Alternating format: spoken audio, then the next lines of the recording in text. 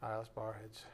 Dear Heavenly Father, thank you once again for the privilege of gathering together as family this evening, Father, to break this bread that matters most, the very bread of life. Thank you for inspiring the word and then providing it to us by grace. As we know, all of this is motivated by your love. Father, thank you for the ability and the opportunity after salvation to spread said love to others through our witness, through our testimony, through our example. What a privilege it is to bring others to your Son so that they might be saved and spend eternity with you as our brothers and sisters in Christ. We are most grateful and thankful, of course, for your Son's work on the cross to cancel out that debt and make an evening like this even a reality. We do just ask for your blessings on this evening's message. May it be edifying for our souls. We ask this in Jesus Christ's precious name. By the power of the Spirit, we do pray.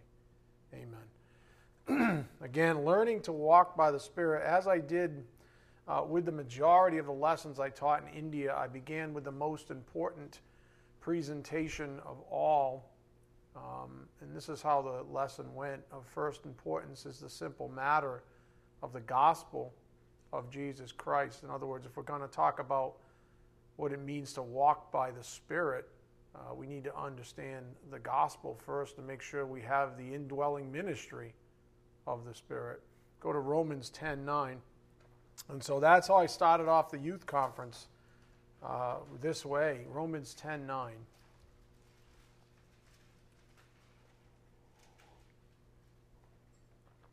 And I started a little bit into the verse itself. Romans 10:9, if you confess with your mouth Jesus as Lord and believe in your heart that God raised him from the dead, you will be saved. For with the heart a person believes, resulting in righteousness, and with the mouth he confesses, resulting in salvation. So here is the gospel of Jesus Christ up here on the board. Even all of you should never become familiar with it or comfortable with it or bored by it or what have you. It's beautiful. Jesus Christ, who is God incarnate, humbled himself to die on our behalf. Thus he became the sinless sacrifice to pay the penalty of our guilt. He rose from the dead to declare with power that he is Lord over all. And he offers eternal life freely to sinners who will surrender to him in humble, repentant faith.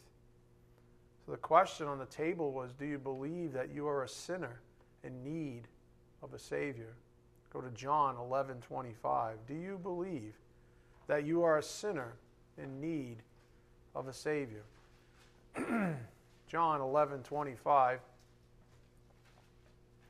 So again, this is what I presented with the afternoon group. It was pretty much the same group, it turned out, but obviously it was skewed more towards youth. John 11:25, Jesus said to her, I am the resurrection and the life. He who believes in me will live even if he dies. And everyone who lives and believes in me will never die. Do you believe this? That's the question. Do you believe this? Do you believe that you need a Savior? Do you understand why repentance is the first part of your conversion? Do you understand that you're unrighteous on your own, that you can never measure up? Do you understand these things? Do you understand the depravity of man? And that's a big question that has to be answered. And that's why Jesus said, do you believe this? Do you believe in me? This is the question I ask all of you even here today. For my teaching will not make sense to any unbeliever, at least not in the way that truly matters. Today's topic is learning to walk by the Spirit, which is literally impossible for an unregenerate person. It's like not having legs. It's impossible to walk by the Spirit if you're unregenerate. So why have this conversation? Why have a whole lesson on learning to walk by the Spirit if you're not even saved? That was the point that the Spirit was making with this group. In order for you to understand my lesson, you must be saved. A true disciple of Jesus Christ. Go to John 9:35. John 9:35.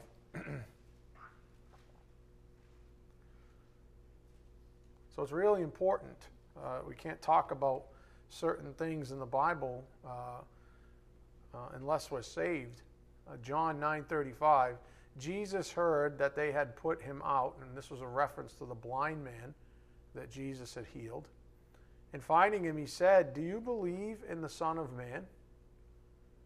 And he answered, "Who is he, Lord, that I may believe in him?"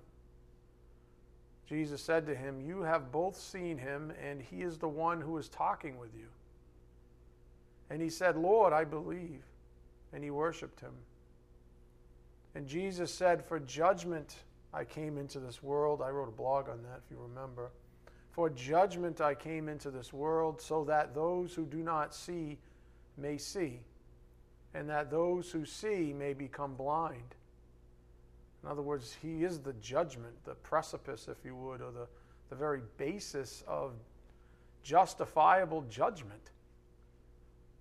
Those of the Pharisees who were with him heard these things and said to him, "We are not blind too, are we?"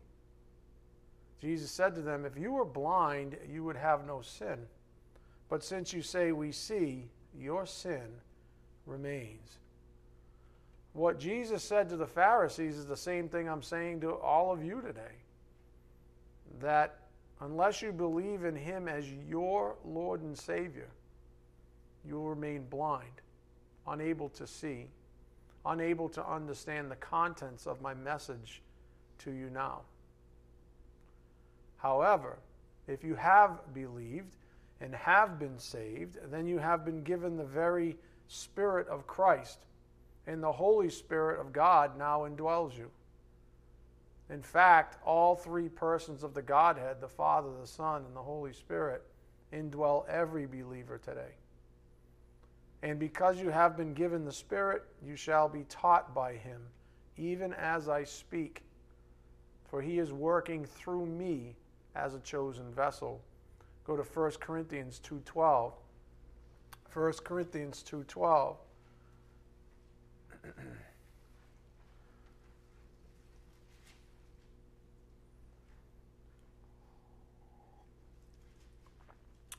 It's interesting how he started this lesson off, because it is critically important. And I'll get to a scenario that I had recently with an individual that was unsure about their salvation, and they really wanted to talk about some of the deeper things of the Bible and almost back into it, back into salvation. And I kept saying that's the wrong approach.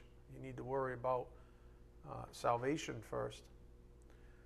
1 Corinthians 2:12. Now we have received not the spirit of the world, which would imply what? There is a spirit of the world.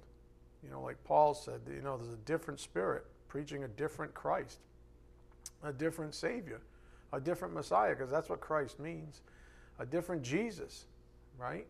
There are different spirits in this world and that people listen to all the time. Not the spirit of the world, but the Spirit who is from God. So this is what a believer has received. Now we have received not the spirit of the world, but the Spirit who is from God, so that we may know the things freely given to us by God. The implication is without him, you wouldn't know the things given to you by God. So that we may know the things freely given to us by God, which things we also speak. Not in words taught by human wisdom, but in those taught by the Spirit, combining spiritual thoughts with spiritual words. This is an important point for everyone, even all of you here.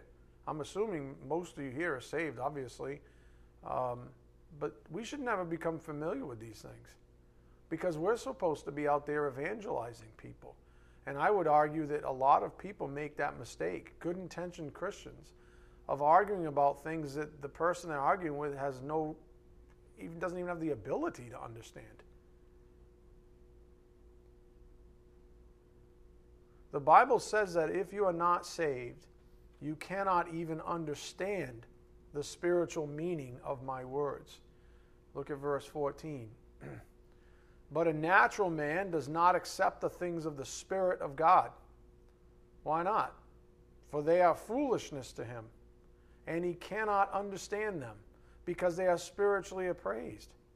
You see, he can't even understand these things. But he who is spiritual appraises all things, yet he himself is appraised by no one. That just means that unbelievers cannot understand him, cannot be appraised, or cannot appraise him. For who has known the mind of the Lord that he will instruct him? But we have the mind of Christ. So the guidance from the Spirit, before we even get into the principle of this evening's message, is do not make the mistake of simply saying you are saved, for you shall not fool God. And that was the message I was giving this group. Do not make the mistake of simply saying you are saved, for God's not fooled. And this is the story. I was having a really nice discussion with a young man the other day on this very topic. For he has found himself a little torn and confused about the reality of salvation. And throughout the conversation, he was telling me about like squabbles he'd have with unbelievers about the deeper things in the Bible. And as he was, I would obviously be appropriately attentive. But as he was describing the squabbles and the angle he was taking with his arguments with others, and supposedly even defending the Bible, my biggest question was, at the beginning of our conversation, he had intimated that he wasn't even sure if he believed in Jesus Christ. And I said, well, that's kind of the ship of fools scenario, where you've got one person that's defending something that they personally can't even understand yet, at least not fully. And they were talking about things like the value of, godly morality and wisdom. And even sometimes, about the viability of the contents in the inspired Bible.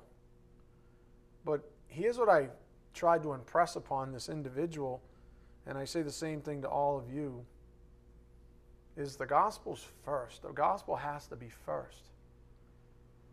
Don't waste your time trying to argue, trying to back into.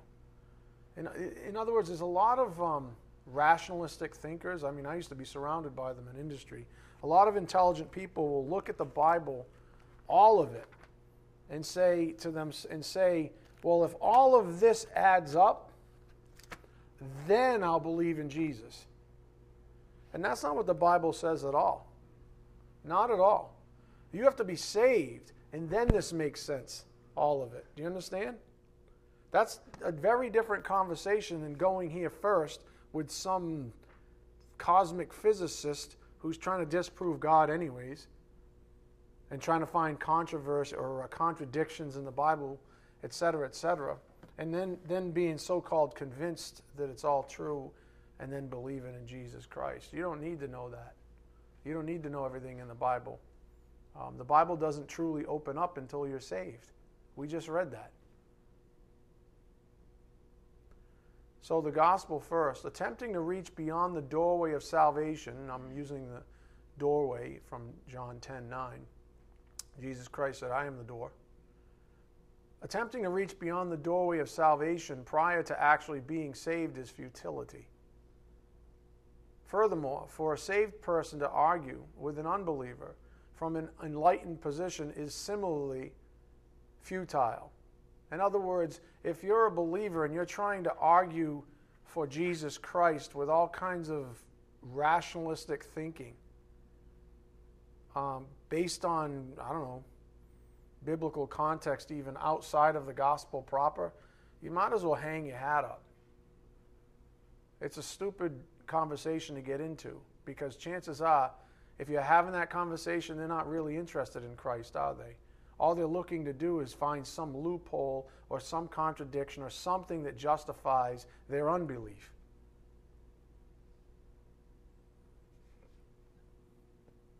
So make sure that the gospel comes first.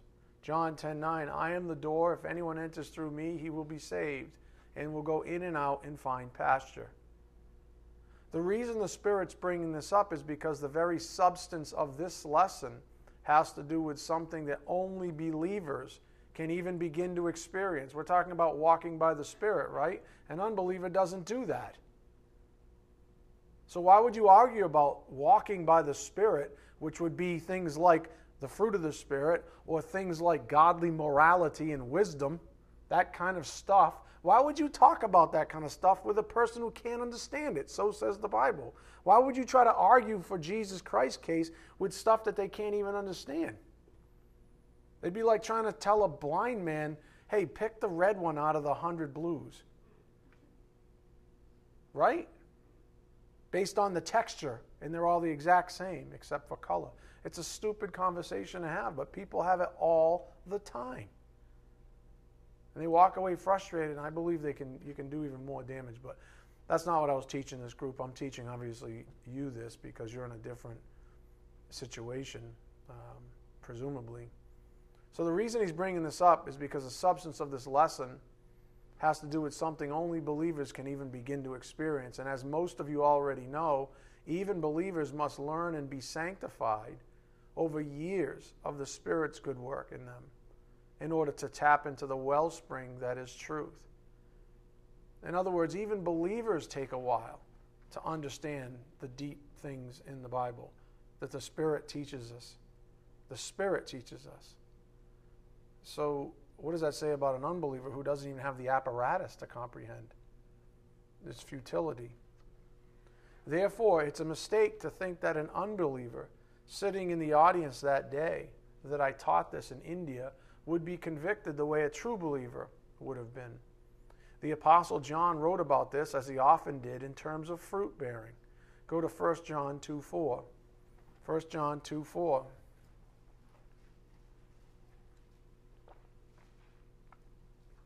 In other words, walking by the Spirit is tantamount, if you want to say it that way, to fruit bearing. Yeah. 1 John 2:4, which means that an unbeliever can never bear good fruit, but a believer can. So said Jesus. Jesus said, what about the good tree? It bears what? Good fruit. And the bad tree bears what? Bad fruit. Okay, that's not rocket science. So if you're going to walk by the Spirit, guess what you're going to produce? Good fruit. Fruit of the Spirit. But an unbeliever can't do that because it's a bad tree. 1 John 2:4, the one who says, I have come to know him and does not keep his commandments is what? A liar. He's a bad tree. He's got spray-painted apples. Right? He's saying, look at my fruit. Isn't it nice and red and looks just like an apple? Yeah, it looks like an apple, but as soon as someone bites into it, it's rotten. That person is a liar, and the truth is not in him. But whoever keeps his word, in him the love of God has truly been perfected or matured. By this we know that we are in him. The one who says he abides in him ought himself to walk in the same manner as he walked. And if you know anything about walking and abiding in Christ, that's Ephesians 5 and Colossians 3. I taught that on Sunday. They're basically the same thing. The one who says he abides in him ought himself to walk in the same manner as he walked, unless he's what? A liar. So it was at this point that I said the following to my audience in India. Feel free to close your eyes and pray to the Lord God, calling out to him for salvation. Feel free to close your eyes and pray while I read the gospel to you again. When I read this again, and I'm not afraid to read it to you again. Jesus Christ, who was God incarnate, humbled himself to die on our behalf. Thus it became the sinless sacrifice to pay the penalty of our guilt. He rose from the dead to declare with power that he is Lord over all, and he offers eternal life freely to sinners who will surrender to him in humble, repentant faith. I mean, this is imperfect English language and my own personal synopsis, if you would. But there's fewer things you're ever going to read that are more beautiful than that. If you are saved, then I said, please join me now in this lesson fully as a new creature, born again in Jesus Christ. Go to 2 Corinthians 5:17. 2 Corinthians 5:17. You see, it took the first good portion, probably 1/3 of the lesson, for that invitation to even be put on the table. And that was the strength of what the Spirit was saying to all of you, even, that it's really important. If you're going to talk about the deeper things, about the ministry of God the Holy Spirit in the life of a believer, then you ought to be talking to believers, right? Otherwise, they're not going to get it. It's not going to have any real effect on them. 2 Corinthians 5:17. Therefore, if anyone is in Christ, he is a new creature. The old things passed away. Behold, new things have come. Now all these things are from God, who reconciled us to himself through Christ and gave us the ministry of reconciliation, namely that God was in Christ reconciling the world to himself, not counting their trespasses against them, and he has committed to us the word of reconciliation. Up here on the board, what is reconciliation again? This means that with Jesus Christ as your Savior, God has forgiven all of your sins, past, present, and future. This act has removed the enmity between you, the sinner, and the holy God of the universe. Because of Jesus, you have been restored to a good relationship with God. That's what reconciliation really is all about. You've been reconciled to God. When you are reconciled to God through Jesus Christ, you receive the indwelling ministry of his Spirit. Go to John 14:16. So when you're reconciled, when you're saved, you receive the indwelling ministry of God the Holy Spirit. John 14:16.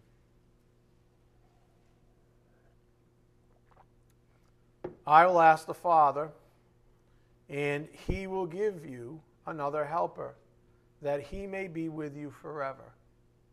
That is the Spirit of truth, whom the world cannot receive. Do you understand that?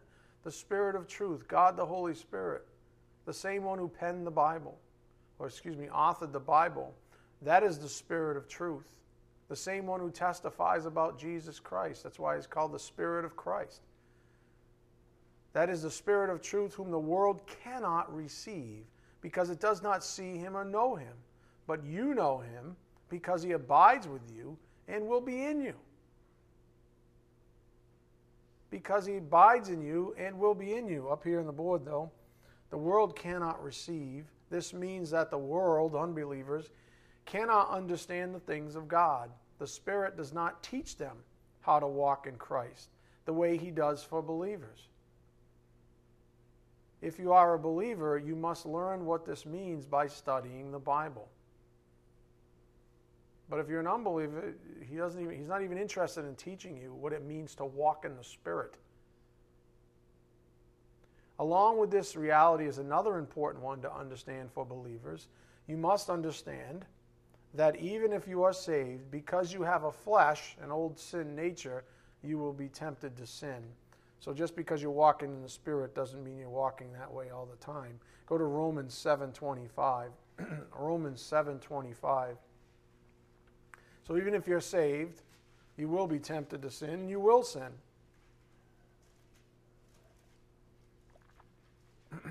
Romans 7:25. Thanks be to God through Jesus Christ our Lord. So then, on the one hand, I myself, with my mind, am serving the law of God, but on the other, with my flesh, the law of sin. And so goes Romans 7, the back and forth between the old and the new with Paul. And he was what we would call relatively mature at that point, too. So don't be discouraged. Up here on the board, free will to walk by the Spirit. Each day you are given the ability to decide for yourself between what you know is right and what is sinful. James 4:17 says, therefore to one who knows the right thing to do and does not do it, to him it is a sin. So each day we're given a free will to decide for ourselves, to do what is right and what is sinful. The Spirit will convict you. He will help you decide what is right and wrong. When you choose rightly, you are walking by the Spirit. Galatians 5:16. You will be blessed whenever you choose rightly. Go to Galatians 5:16. Galatians 5:16.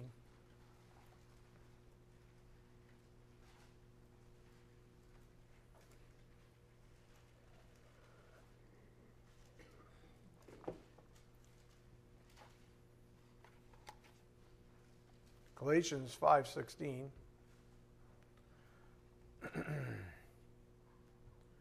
But I say, remember in the church at Galatia was being inundated with Judaizers, people trying to bring in the law and trying to say, if you weren't circumcised, you weren't doing this, you weren't being spiritual, this whole thing.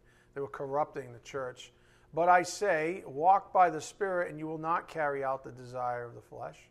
For the flesh sets its desire against the Spirit, and the Spirit against the flesh, for these are in opposition to one another, so that you may not do the things that you please. But if you are led by the Spirit, you are not under the law.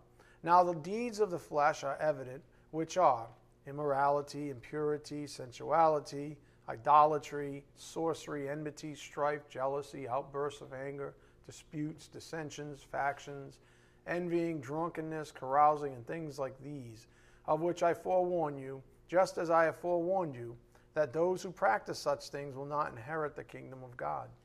But the fruit of the Spirit is love, joy, peace, patience, kindness, goodness, faithfulness, gentleness, self-control.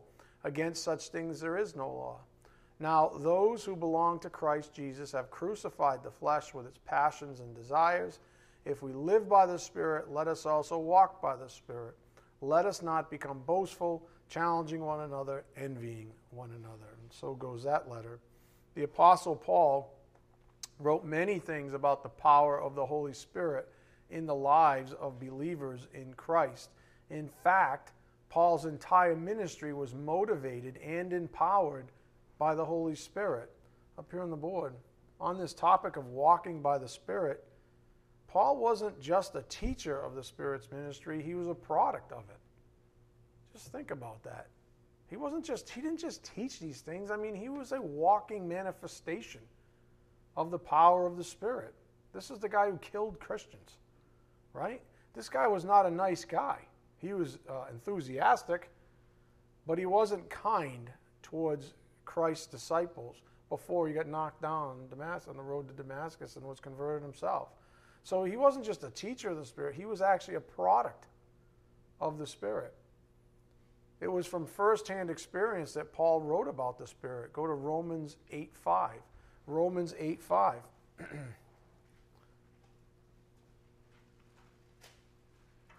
So Paul's arguments were not void of experience even. That's what we just came off of with Romans 7. He said, listen, I don't even have it all nailed. I'm doing the things I don't want to do. I don't do the things I want to do. This is the way it goes. Who will free me from this body of death? And then chapter 8, he gets into this. Romans 8:5. For those who are according to the flesh, unbelievers, set their minds on the things of the flesh. But those who are according to the Spirit, believers, the things of the Spirit. For the mind set on the flesh is death, but the mind set on the Spirit is life and peace, because the mind set on the flesh is hostile toward God. For it does not subject itself to the law of God, for it is not even able to do so. The mind set on the flesh, the unbeliever, is not even able to subject itself to the law of God. Why? Because they're unable. That's the whole point. They can never walk by the Spirit. They don't have the apparatus to do it. They don't have the legs. They don't have the sight. They don't have anything. They haven't been made new. So to talk to an unbeliever about the finer things of the spiritual life is futility. They don't even understand it. That's what the Bible says. They can't even comprehend it. So why would we, talk to them this way? They're not even able to do so. Verse 8, and those who are in the flesh cannot please God. However, you are not in the flesh, but in the Spirit, if indeed the Spirit of God dwells in you. That's what we learned earlier. If you're saved, the Spirit of God indwells you. However, if you're not in the flesh, you are not in the flesh, but in the Spirit, if indeed the Spirit of God dwells in you. Recall John 14:17 that said, but you know him because he abides with you and will be in you. Again, verse 9, however, you are not in the flesh, but in the Spirit, if indeed the Spirit of God dwells in you. But if anyone does not have the Spirit of Christ, he does not belong to him. If Christ is in you, though the body is dead because of sin, yet the Spirit is alive because of righteousness. But if the Spirit of him who raised Jesus from the dead dwells in you, he who raised Christ Jesus from the dead will also give life to your mortal bodies through his Spirit who dwells in you. So then, brethren, we are under obligation not to the flesh, to live according to the flesh. For if you are living according to the flesh, you must die. But if by the Spirit you are putting to death the deeds of the body, you will live. For all who are being led by the Spirit of God, these are sons of God. For you have not received the spirit of slavery, leading to fear again, but you have received the Spirit of adoption as sons, by which we cry out, Abba, Father. The Spirit himself testifies with our spirit that we are children of God. That's very encouraging. As I've taught in the past, you won't know it presumably until you're saved, but if you're saved, the Spirit will tell you, because he will testify that you are a child of God. He will let you know. The Spirit himself testifies with our spirit that we are children of God, and if children, heirs also, heirs of God and fellow heirs with Christ, if indeed we suffer with him, so that we may also be glorified with him.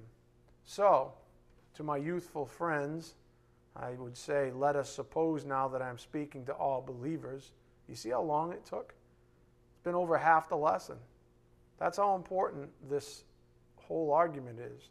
And I think the value to all of you now is to understand, if the Spirit's going to take that long on the other side of the planet just to get to the main topic, and he's not letting individuals get past the topic of salvation even, then maybe in your own personal discussions with unbelievers, you should stop and pause and ask, am I approaching this the right way? Is it worth my time? Is it worth the frustration on both our parts to talk about things that they can't even understand yet? Or should I spend my time on the gospel? Should I be maybe, just maybe, like the Spirit's been saying for a long time now,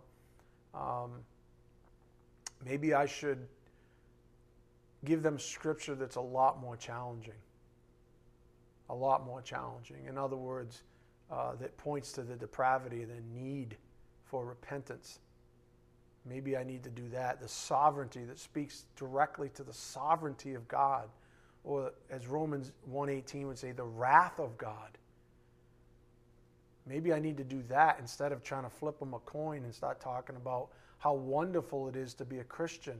Just read Psalms and Ecclesiastes and Proverbs and all the wisdom in the Bible. It's so great. Don't you want to be a believer too, so that you can understand and live by all this wonderful wisdom? Don't you want that? And we kind of like throw a little carrot out there as if it's like, some form of enlightenment. We know that there's that after salvation, but that's not the carrot. The carrot to salvation is not some higher level of morality or enlightenment or whatever. The truth is that you're a sinner. You're totally unrighteous before a totally righteous God, and you need a Savior. That's the conversation, as difficult as it is, as offensive as it is in Christian circles even nowadays. That's the conversation we need to be having with people. I hope you understand what I'm saying. So it doesn't make any sense. That's the point. We got to have some really hard conversations with some people. And maybe they're the people we've been sort of fudging the gospel with over a few years. Maybe we weren't giving them the whole truth about the sovereignty and the wrath of God and the reality of hell that is spoken of 7 times more often than heaven in the Bible. Maybe we haven't been doing our job as evangelists. Maybe we've been trying to be too nice, like the rest of the bozos out there. Half of them standing behind pulpits. They don't have any courage or any backbone. What about that? Some are confused, I get it. We were, to some degree.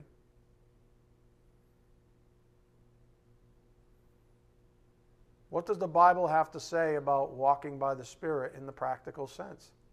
If I'm going to speak to believers now, what does the Bible have to say about walking in the Spirit in the practical sense? Well, the Bible says, and remember my audience here, that you must flee or run away from what it calls youthful lusts up here on the board.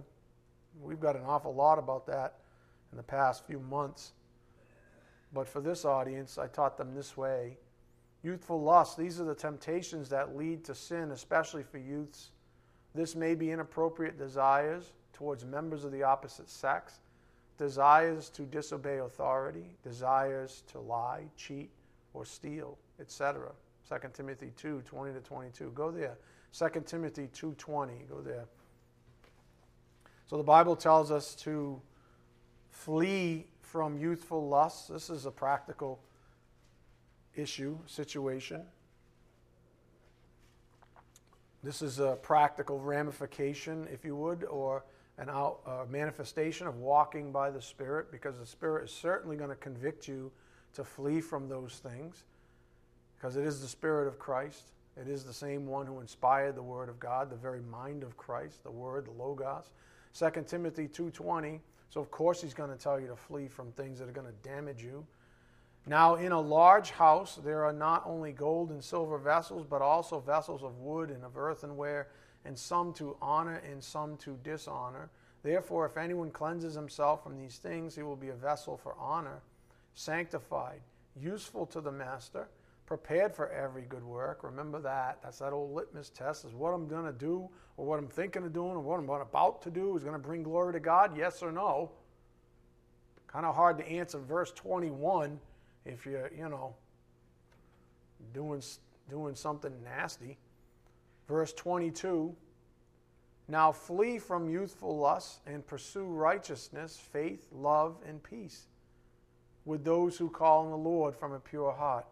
So up here on the board, walking by the Spirit. If you are walking by the Spirit, you will flee from temptation. The Holy Spirit will convict you to turn away from your fleshly desire to sin and turn to Christ. Pray, read the Bible, seek relief. I've shared this with you in the past. I know many of you concur. I just literally did this.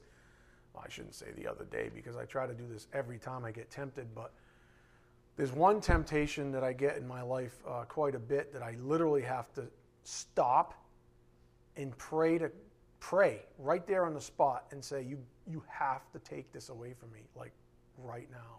Somehow, some way, please take this temptation away from me right now. And he does. It's the most amazing thing. I don't wrestle with it. I don't kind of like, how like it's not like walking and fumbling for your keys. I literally stop wherever I am. Stop, close my eyes and say a prayer. Stand there. Just hoping I don't have to do that in public too often. People might start looking. It's usually in my house. A lot of times he gets you when you're alone. You get thinking stupid things. And it works. So pray, read the Bible, seek relief, whatever it takes. The Bible warns us not to make the mistake of being saved and then supposing that we can walk righteously without the Spirit. If we ignore the voice of the Holy Spirit, we will stumble. Go to Galatians 3:3. Galatians 3, verse 3.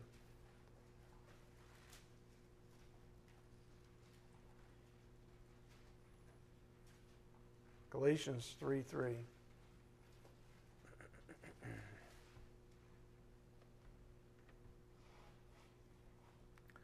Are you so foolish, having begun by the Spirit, baptized by his power even? Are you now being perfected or matured by the flesh? That's a big mistake. You began by the Spirit, baptized by his power. Now you're going to perfect yourself by your flesh? Does that make any sense whatsoever? No. Do not be deceived into thinking that without constant prayer and fellowship with the Spirit of Christ, that you will be able to walk righteously. Do not be deceived without constant prayer and fellowship with the Spirit of Christ, that you will be able to walk righteously. You might ask, well, what does it mean to walk righteously? And given time constraints, the simple answer is to walk in love. You really want to know what it means to walk righteously, to walk by the Spirit? It means to walk in love. Not in, romance novel love, in godly love. If you really want to know. If you can't describe it in words, if you're not a theologian, if you don't have a DD or PhD after your name, big deal. Walk in love. For the love is the very fruit of the Spirit, as we just noted in Galatians 5:22. And it's listed first, nonetheless. Now, I could teach for years, frankly, on walking in love. But for the sake of this short lesson, let's seek out some truth in Holy Scripture. Jesus said to his disciples, go to John 13:34. You want to walk by my Spirit? He said. It is the Spirit of Christ, right? That same Spirit testifies of Christ, right? He's going to bring into remembrance the things that Christ teaches or taught, right? Yeah. So do you want to walk by the Spirit? My Spirit? Jesus Christ said to his disciples, John 13:34, a new commandment I give to you, that you love one another, even as I have loved you, that you also love one another. It's incredible, the lack of love in Christianity nowadays. That you love one another. By this, all men will know that you are my disciples, if you have love for one another. It's incredible. Look at the religions around the world. Look at the main one in our own local area here. There's no love. It's disgusting. It's dastardly. It's horrible. It's undermining. It's crippling. It's a prison sentence. It's all kinds of horrible, horrible things. There's no love. It's all religion. But yet Jesus Christ said, by this all men will know that you are my disciples, if you have love for one another. That's why do you think I'm so afraid for that religion, people in that religion? Because of verse 35. Right there. If I don't see love, then what do I have to say about them being disciples? I got a big problem. I'm going to say, well, wait a minute. You sure you're actually saved even? Because you got no love. Your fruit sucks. You're a vindictive jackass, a religious, self-righteous punk.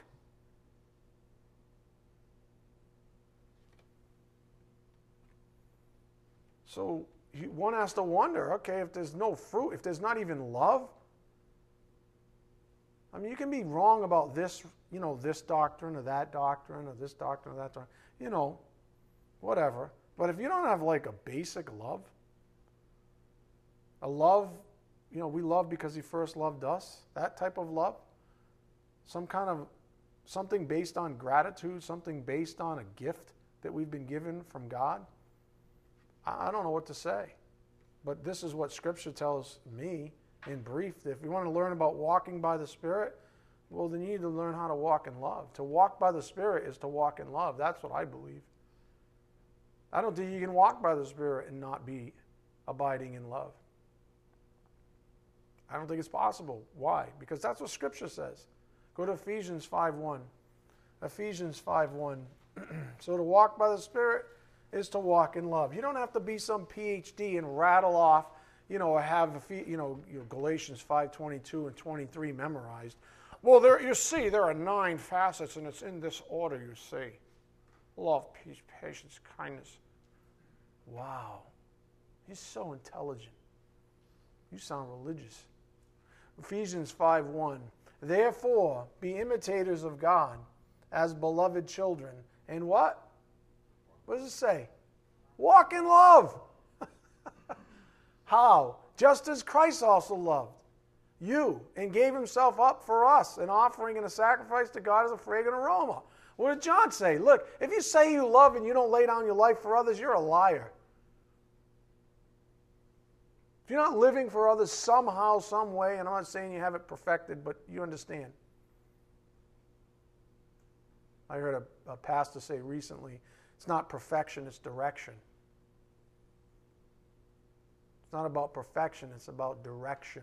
If you're not at least going in this direction, this is a problem. Walk in love, just as Christ also loved you and gave himself up for us, an offering and a sacrifice to God as a fragrant aroma. But immorality or any impurity or greed must not even be named among you, as is proper among saints.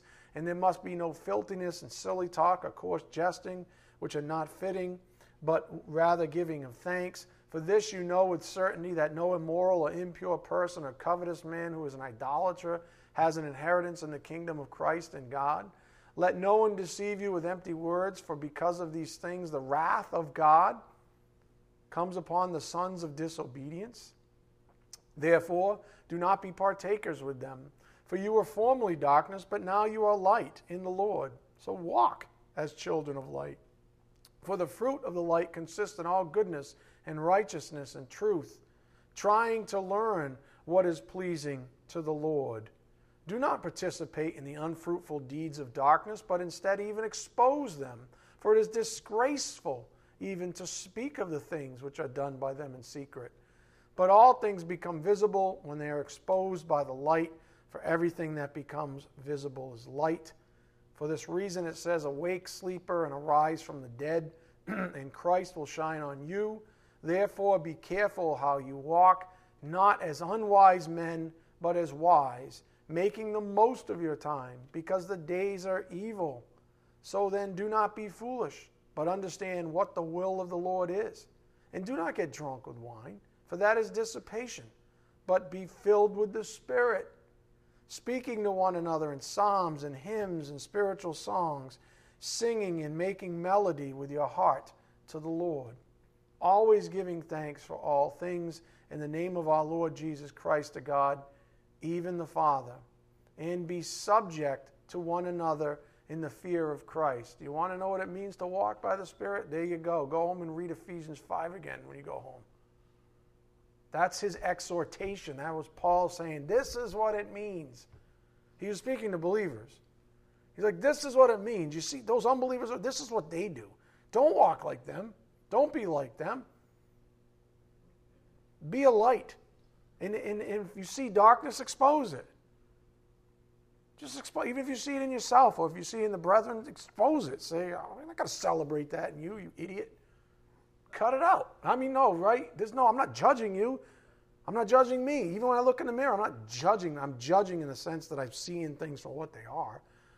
But I'm not going to go to hell for it. I'm not telling somebody else, hey, you're such a moron. You're going to go to hell for it.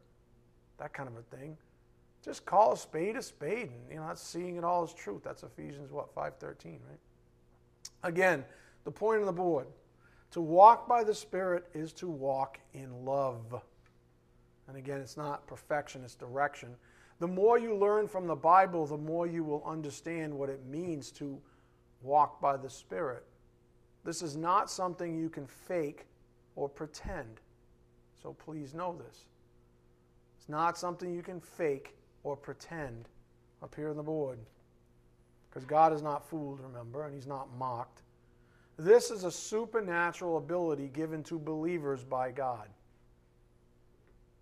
It's a supernatural ability given to believers by God to walk by the Spirit. In many churches you will find false Christians, people who, quote, say they believe in Jesus Christ, but are merely saying so for selfish reasons. Some people will attach themselves even to Christianity only because they enjoy the hospitality that might exist with we believers. That happens too, even in churches. I remember we used to have more of that. Remember that, DJ? Every so often someone would come in and they were just looking for like some handout. They would just basically come in. And everybody's got alligator arms, right? So they left. Well, what the heck kind of motivation was that? You mean you come swooping through looking for a hand? I'm not even sure what their status was in the faith even. Remember the Here It Is things? We'd order all that food and soda. We'd be like, thank you, out of here. Let me know when the next one is. I could care less about what you said. It was about the food. Hey. So that happens. In America, things have gotten so perverse. I was thinking about this. In America, things have gotten so perverse that unbelievers demand that Christians be charitable.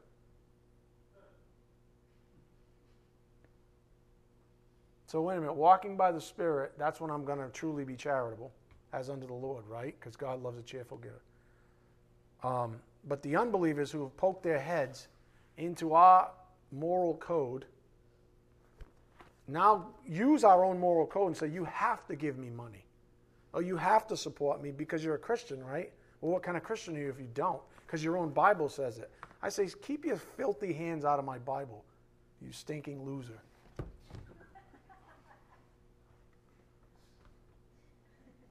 You can laugh.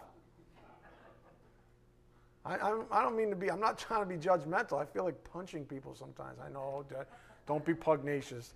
I'm not going to punch somebody. I'm really not. I just get so, you know what it is? It's a violation. It's violent against my Lord. Do you understand? How dare you look into my holy Bible and then try to tell me what's what? When the Spirit moves me to be charitable, I'll be charitable. Thank you very much. Have a good day.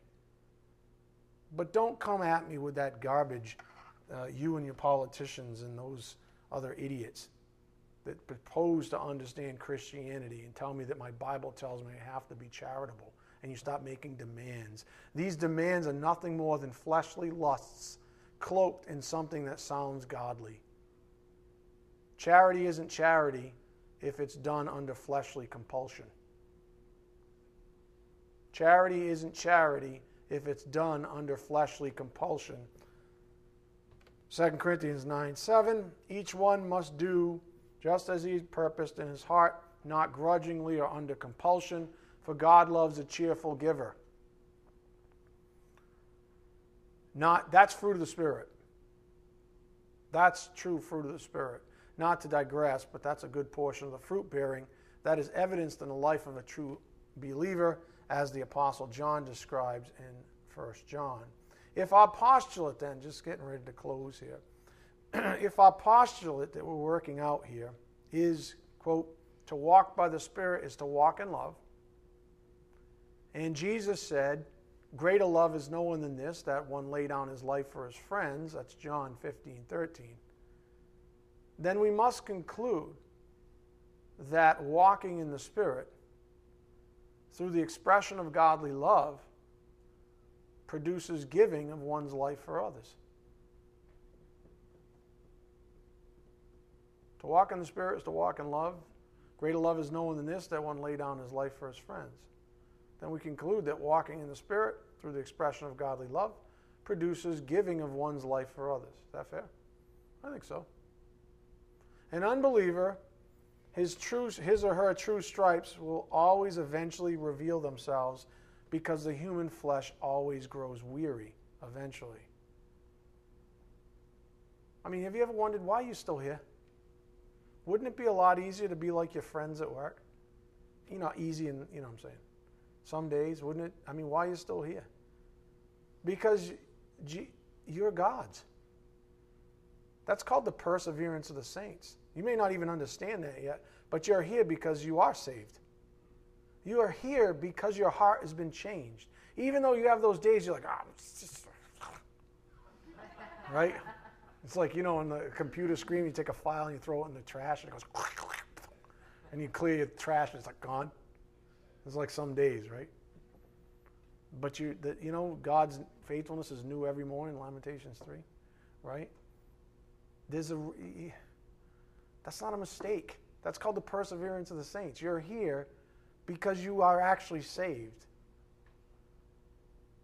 You're here even on days when you don't even necessarily want to be here, because you're saved. At the end of the day, I've always looked at it this way. You don't really have a choice. You're going to have your trials and tribulations, but your direction, your compass is now set. Walking by the Spirit. This affords true believers unlimited access to the power of God through the Holy Spirit, who motivates them to persevere and you ready? Empowers this very thing. It's one of the ways you know you're saved. How else would you do what you do? How else? I look out here and I won't look at anybody, but I'm looking at just about everybody here in some way, shape, or form. You may not know I realize this as a shepherd, but has been changed drastically. Has been changed, drastically. Because I only see you like in photo album. I don't live with you, thank God.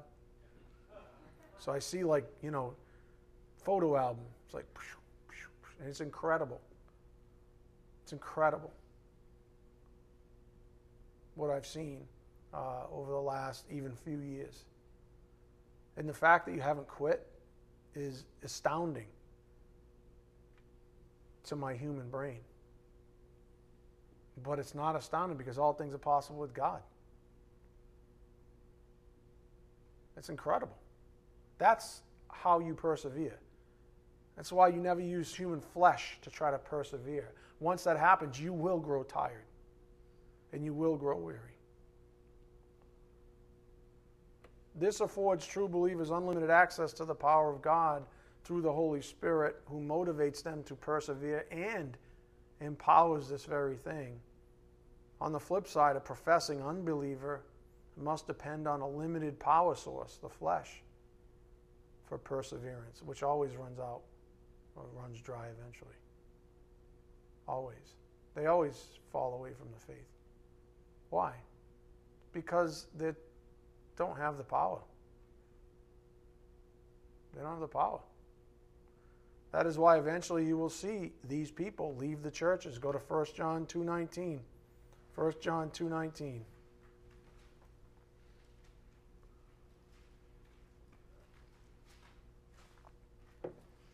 If you're saved, you have the power. If you're not, you don't. And you have to reconcile that in your own soul. I think that's a maturity principle, to be honest with you. Perseverance of the saints. I believe it's a maturity principle. Meaning, you will. You will because he says you will. And if you look at all your weaknesses, you might say, but I won't. But if you look at what Holy Scripture says, you will. Even if it doesn't make any sense, you will.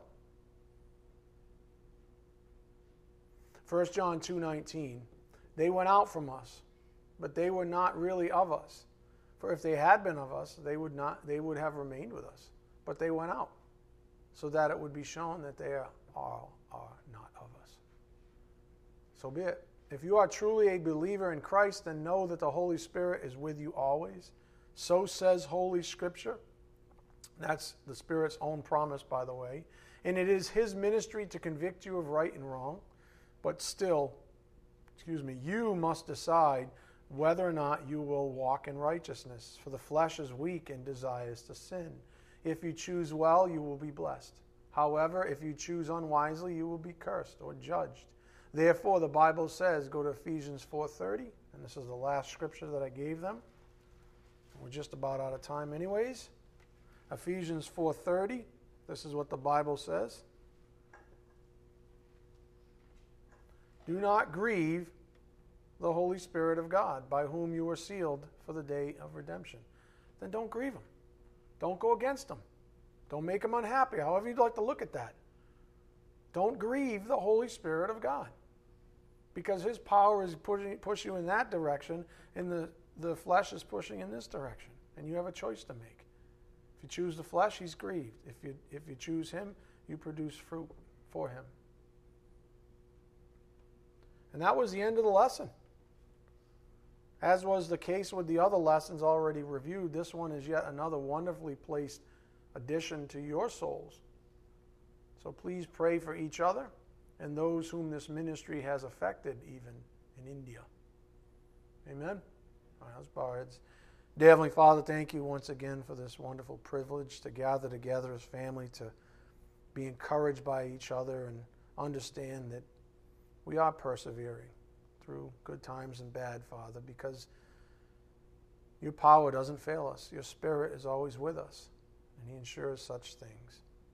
We just pray that we continue to walk by the Spirit as much as possible to your glory, Father. We ask these things in Jesus Christ's precious name. By the power of the Spirit we do pray. Amen. Thank you.